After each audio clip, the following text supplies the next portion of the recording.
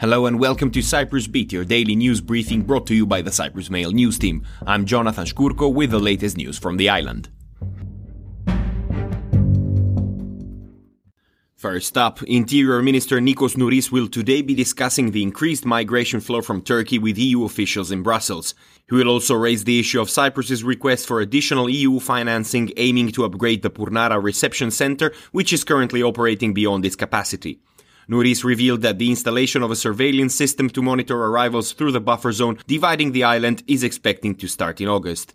The minister said Nicosia has provided proof of Turkey's instrumentalizations of migrants by sending them to Cyprus through the buffer zone from north of the island.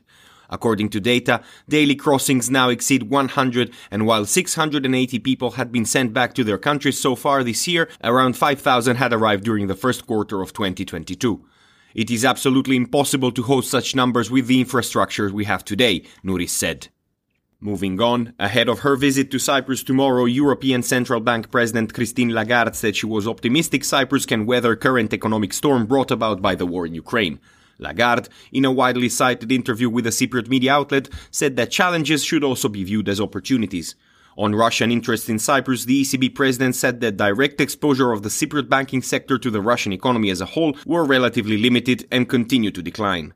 She said significant progress has been made in recent years in stabilizing the banking system, adding that Cyprus was in a completely different position today compared with her last visit 10 years ago as IMF chief. During her visit, the ECB president will have meetings with both President Nikos Anastasiadis and with the central bank governor.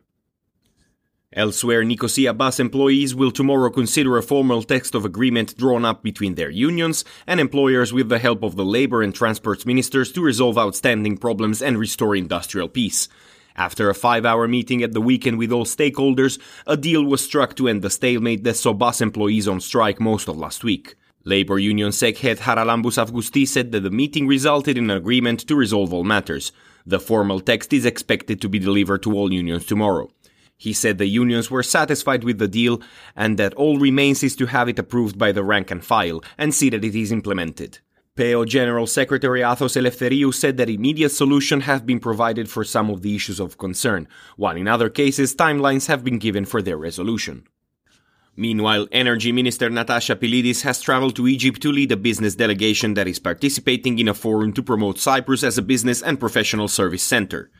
The forum is being held by her ministry in collaboration with the Cyprus Chamber of Commerce and Industry with the support of the Cyprus-Egypt Business Association.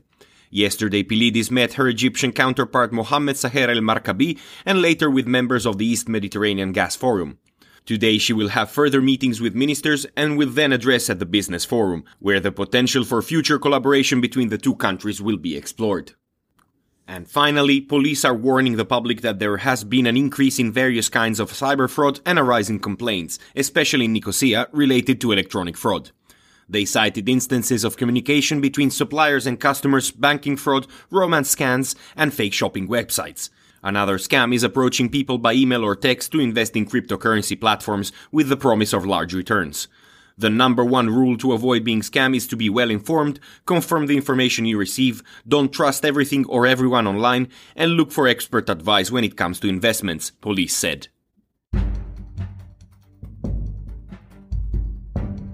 And that is all we have time for today. Thank you for listening. Cyprus Beat will return tomorrow. In the meantime, for more news, analysis and content, please visit cyprus-mail.com.